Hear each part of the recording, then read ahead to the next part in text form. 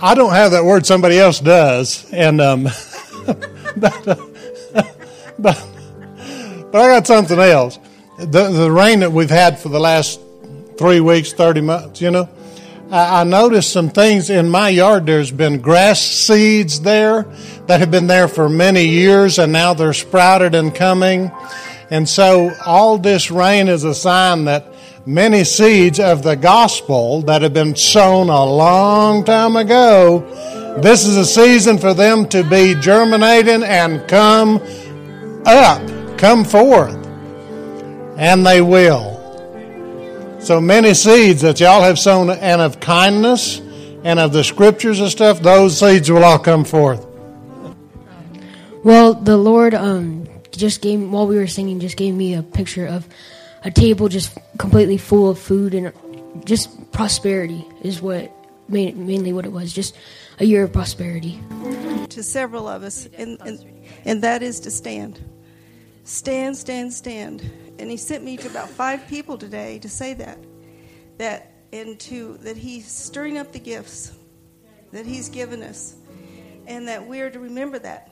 Don't forget it. You to operate in those gifts. And the battle is won. We've got to remember that. The battle has been won. And the enemy has come in, and he has taken the ground from us. We've let him, or it's just an attack, whatever it is. He is illegally taken ground from us. And we know that without the Lord we can do nothing. Everything that we have is in us in Christ who lives in us. And we can let that manifest or not. And if we have a job to do, it is to stand and to declare to the enemy that he is a liar and a thief, and he doesn't have any right to be there.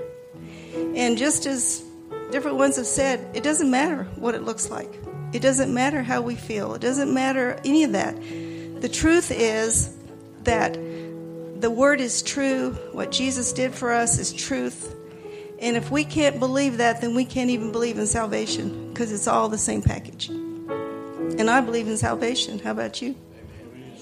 So, stand, stand, stand. That's what he's saying today. Let me read to you again from Haggai. I'm going to read it out of the Message this time. Starting at verse 5, it says, "Put into action the word I covenanted with you when you left Egypt." I'll add, when you left that old man. "I'm living and breathing among you right now. Don't be timid. Don't hold back. This is what God of the angel army said. Before you know it, I will shake up sky and earth and ocean and fields, and I'll shake down all the godless nations. They'll bring bushels of wealth, and I will fill this temple with splendor.